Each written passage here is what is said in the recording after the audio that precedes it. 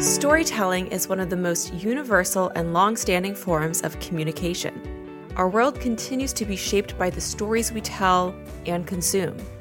Storytelling is a staple in most lower grades, but once kids reach middle school, narrative has often been replaced with the standard essay.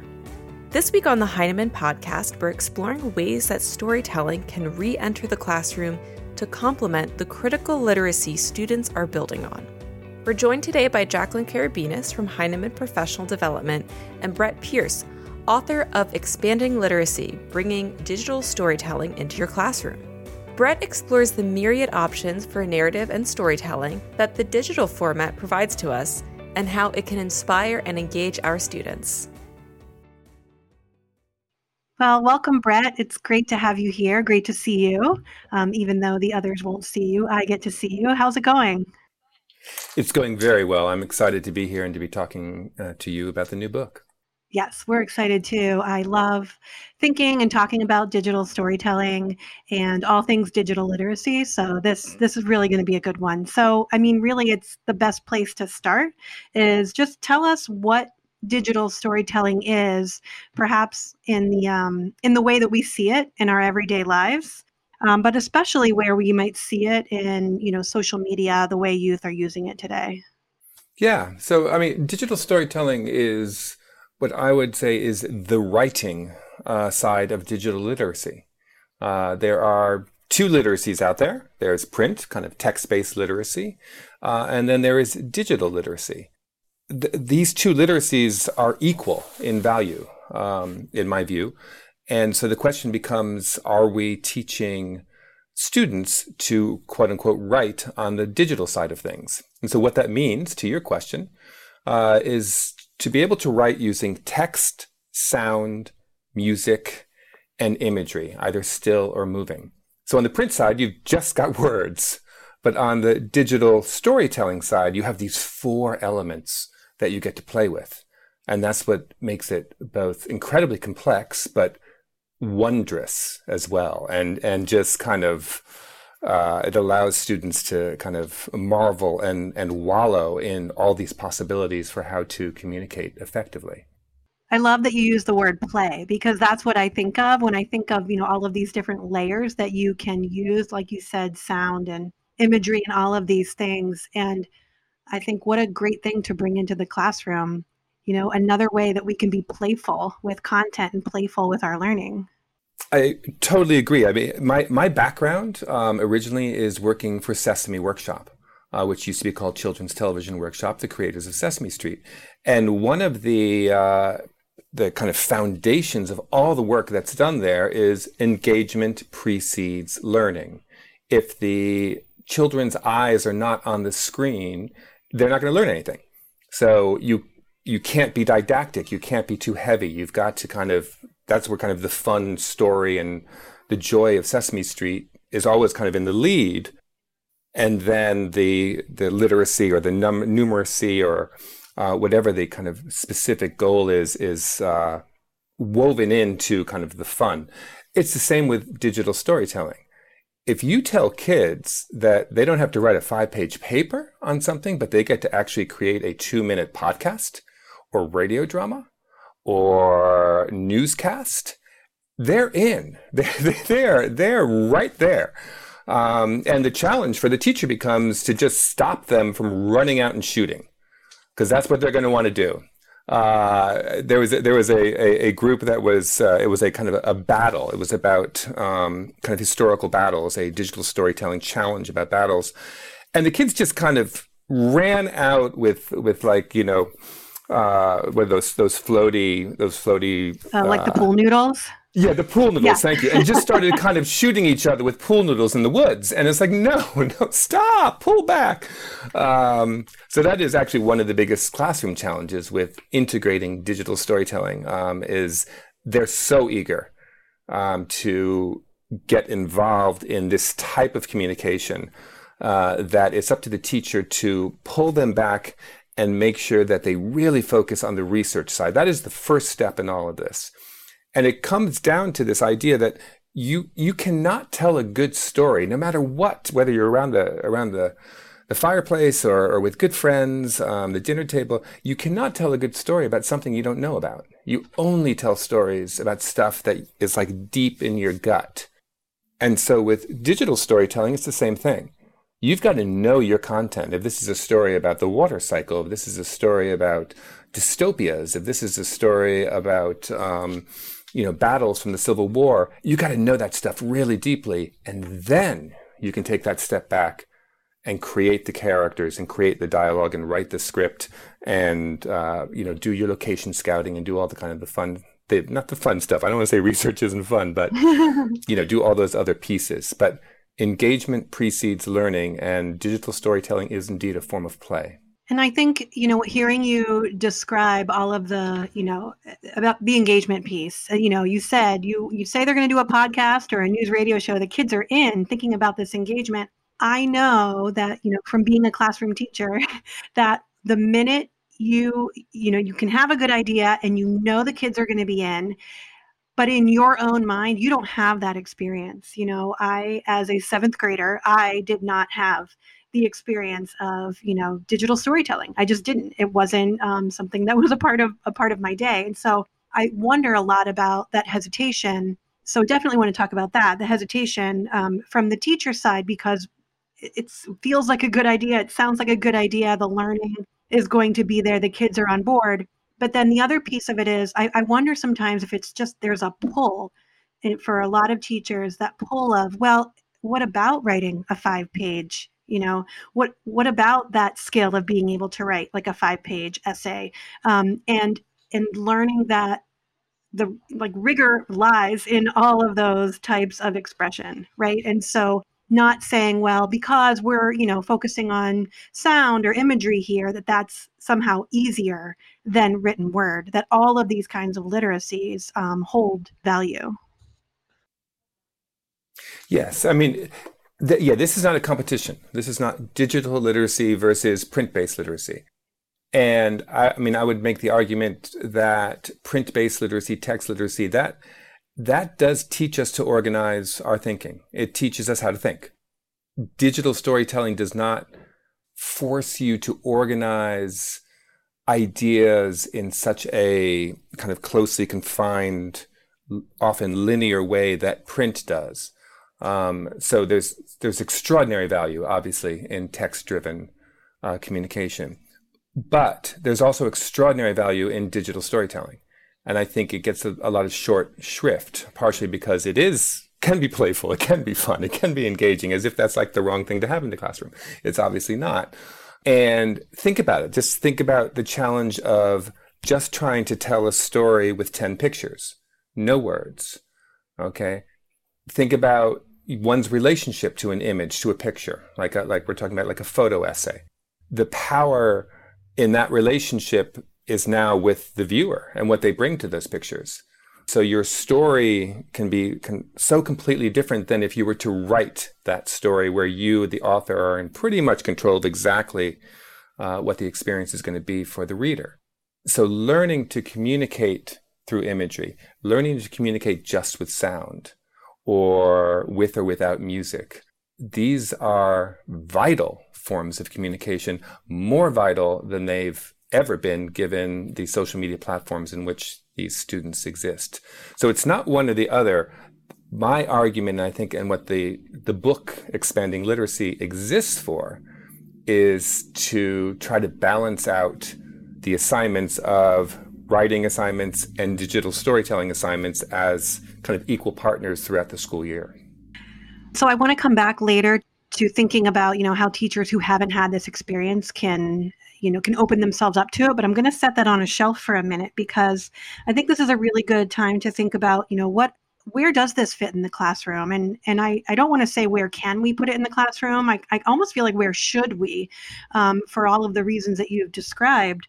And so, can you talk about some of the ways, what does this look like in the classroom for students? What kinds of things are students making? And, even thinking about how students' experiences have been so impacted by the events of the last 2.5 years, thinking about remote schooling during COVID. All of these things are opportunities for sharing our story. So can you share some of the classroom application that you've seen? Yeah. Yeah. I mean, in terms of the kind of the COVID piece of it, a very perhaps too simplistic a response is that digital storytelling, as we just mentioned, is story. It is story based. Stories and always have a personal voice to them. Stories are often about empathy. It's kind of an organic quality to storytelling. So to be able to kind of take that genre and think about it, this is what kills me, is that in elementary school, you're doing stories, okay? That's what you do. You're telling stories and you're learning stories. And then as you go into middle and high school, the story as a format of communication goes out the window. You're doing essays, you're doing all sorts of other forms of communication, which are more kind of formal and analytical, but how to tell a good story is rarely a curricular objective unto itself. And yet it is the most universal form of communication, has been since, humanity began and continues to be. And if you know how to tell a good story, then you are going to be an incredibly effective communicator post-secondary education. And that capacity will always have elements of kind of social, emotional, and empathy intertwined into the process itself. Within the classroom, where can it go? It can go anywhere. You can do a radio drama about a chemical calamity, okay, and turn it into, oh my God, there was something blew up in the other room. What happened? And then you kind of get into the chemistry of it. You get into the physics of it. You can do a photo essay based on historical paintings about a battle. Or another idea is to, everybody loves escape rooms, right? So let's say that you are the Pony Express Museum, and you're like, nobody is coming to the Pony Express Museum, so let's do a Pony Express escape room. And so the students now need to create a pitch video to the board of the Pony Express Museum about what does a Pony Express escape room look like, which means there needs to be clues about the Pony Express. The room itself needs to reflect the, architectural time period of the Pony Express. It's a pitch video. It's a persuasive video, another interesting form of writing. So there you've got your history class. Like, we don't do storytelling, but you do. Okay, well, obviously history is all stories, isn't it? So I retract that statement. But I think digital storytelling as a phrase often thinks, oh, this is just a language arts thing. But it's not. It can cover any and all content, traditional hard curricular content. Two other pieces to your question. What does this look like in the classroom? The answer is a certain form of chaos. There's no doubt about it. When I'm going to get meta. Can I get meta on you just for a second here? When basically the world went from top-down communication. Okay, all books went through editors. All stories went through editors as well, TV editors. Everything was through broadcast television and through publishing houses and through newspapers. But when that changed and everybody had their own voice on the internet, on Instagram, on Facebook initially, et cetera, and everybody could have their own platform, and the voice of students and those kind of from below, as it were, could now find a place to be heard. Okay, when that shift happened, and it became clear that not all information or communication was coming from the top down, but in fact was also coming from the bottom up, then that change needs to be reflected in the classroom as well. So digital storytelling is not a top-down kind of communication. It's allowing the kids and the students to find their own voice, find their own stories, and bring them to a place where they can effectively and meaningfully communicate those stories. That involves in the classroom a bit of chaos. That involves the teacher taking a step back and being the guide. Okay, they just need to know the content. They need to know Edgar Allan Poe if it's about Edgar Allan Poe, or they need to know, it's about the Bill of Rights, or it's about solar flares, whatever it is they're teaching. And they need to know story. That's all they're doing, is guiding the students as they're working in teams. And digital storytelling works best as a collaborative effort because there's so many different tasks to be done. We'll get to that in a second. So they're working in teams throughout a 3 to 4 week period. So there's a little bit of chaos, a fair amount of risk on the part of the teacher to let go and let them find their communicative voices from the bottom up to the point where they can amplify the voice. And I know that's a bit of a cliche these days, but it's true though. It's kind of a driving force. Yeah, right. It is. And I think, everything I hear you saying about all of these possibilities, this isn't just for language arts teachers. This isn't just for, we're talking about a literacy that it's cross-curricular for sure. It sounds like there's no limit to what you can do, like you're saying, as long as you know the content. And I think that really, that is kind of freeing in some ways, just knowing that you have this one thing that, really you could collaborate with, other teachers in your school who don't teach your same content area. You could collaborate with different people on, how to bring some of these things to life. I love that idea. I'm pretty excited about this. So I'm thinking a lot about it. But there's another piece I want to bring up in terms of, again, the educational value and the respect that I believe digital storytelling or multimodal literacies need. And that is, I think the challenge to the teacher can be like, okay, we're gonna do the water cycle. I'm gonna come up with a real basic example. Why would I spend 4 weeks on a water cycle project when I can cover the water cycle in a 45-minute class? Why would I do that? And the answer to that is that the process of digital storytelling is where all the educational value is. Yes, there's the content of learning the water cycle, or whatever the topic is. But to create a digital story, you have to work through all of those, what are commonly called 21st century skills. I would call them human skills, life skills, whatever you want to label them. But what we have identified is those are the skills kids need to succeed in a world of omnipresent change. They don't know what is out there. Nobody knows kind of what's out there in terms of the workforce. It continues to change and shift. So how do we prepare our students for that? The process of digital storytelling is a gold mine of collaboration, creativity, problem solving, leadership, presentational skills. You're going to have to present this at the end in front of your peers. You got to get up there and do that piece of it. Iterative thinking. Think about that classic paper. If your English teacher makes you rewrite it, that's like the worst possible thing that has ever happened in your life. Like, do not make me rewrite this. But when you're doing a digital story, you've got your storyboard, and then you've got your rough cut, and then you're like, oh my God, I'm missing some shots, or wouldn't it be great to add music here? You just keep iterating the story until it gets to the perfect place, which is not something that a process that you necessarily go through with kind of classical text-driven communication. Right. And you have the benefit of all the varying perspectives of, the group that's collaborating. And you also have the practice of negotiating the various perspectives, which is a really, really challenging thing. It's a really tough skill. And so I see so much opportunity there for this.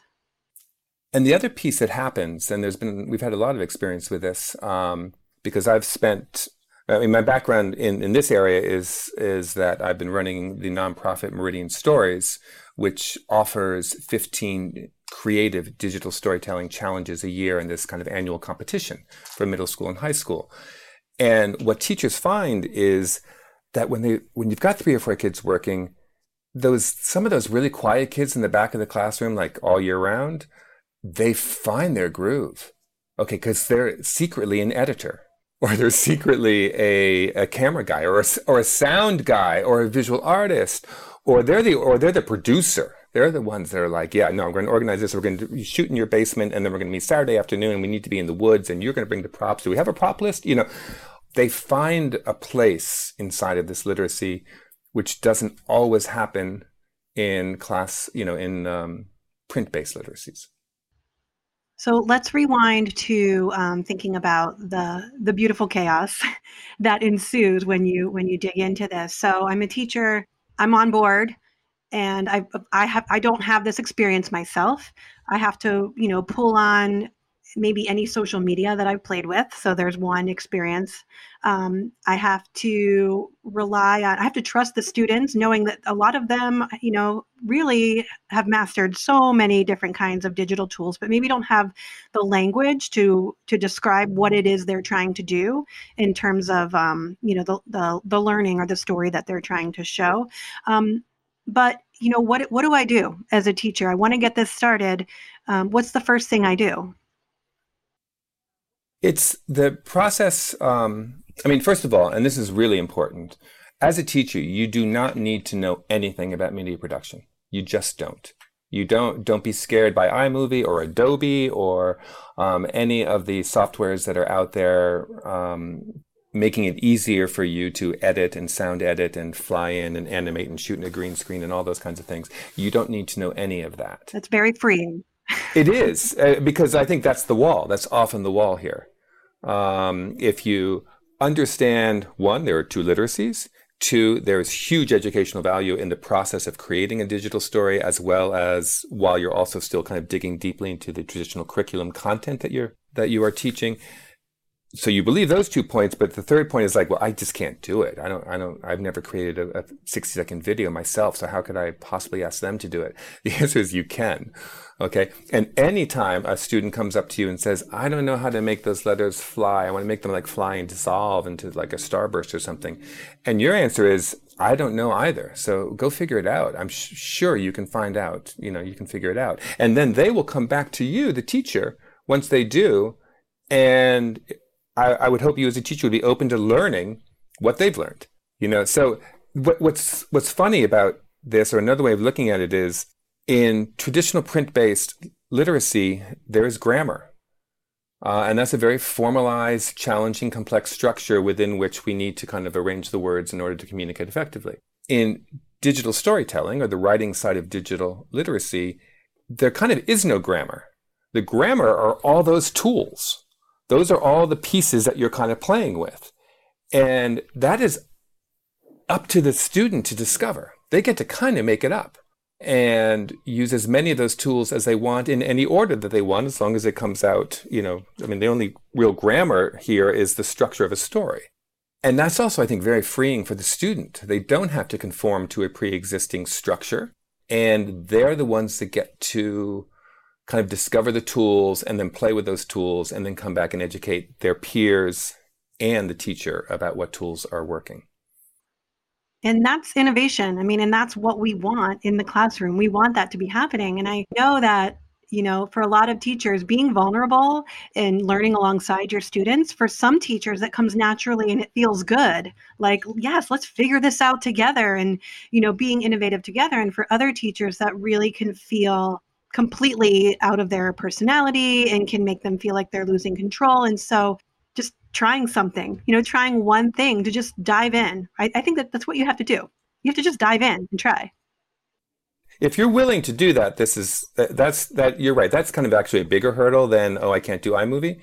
It's the risk of opening up the classroom and kind of let the students take control. What you want to do, back to your kind of, well, how does this happen? There's a kind of a 4-part process. It's research, creativity, development, and production. Those are our 4 phases. So you do all the research that you can about whatever the content area may be. And then the next phase is a creative phase. How are you going to tell this story? Now, hopefully there is guidance in terms of, this is going to be a newscast. This is going to be a vlog. This is going to be a radio drama. This is going to be a PSA. This is going to be a documentary. This is going to be a game show. Hopefully there's some guidance on this creation side in terms of, is this going to be a game show? Is this going to be a PSA? Is it a radio drama? Is it a vlog? Is it a newscast? What type of story are we going to tell? And I strongly recommend keeping these stories down to like no more than 4 minutes. You give kids 10 minutes, they will fill up 10 minutes and honestly bore you to tears. 4 minutes tops, and that form of discipline actually is very useful in terms of their kind of storytelling skill sets. once you kind of have your creative, your characters, the approach you're taking, then you need to move into the development phase, which is both a kind of writing phase and scouting location, looking at costumes, looking at props, coming up with your production schedule, and then the final phase is producing.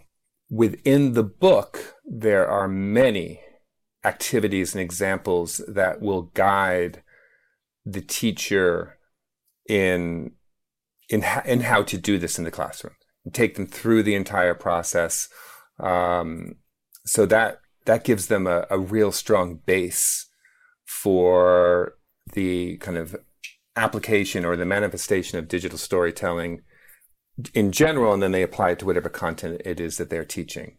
The digital support piece of this, Meridian Stories, is kind of a vast space on the internet that also offers a huge amount of support and kind of creative prompts for a wide variety of digital storytelling opportunities in the classroom. I feel like, and I like that there's a process and that you name the process. And I feel like if I were going to start with this, digging into the book and reading about the process and just really starting to just sort of internalize what that would look like in my own context.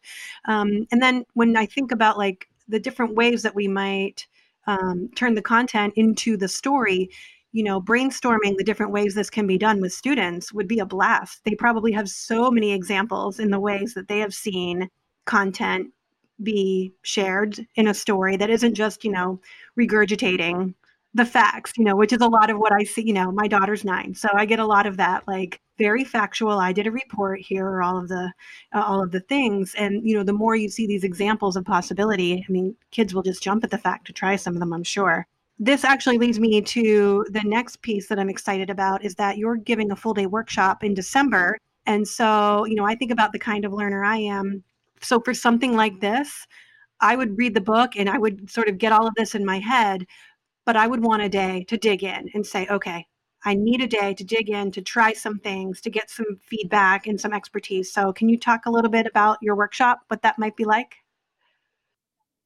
Yes.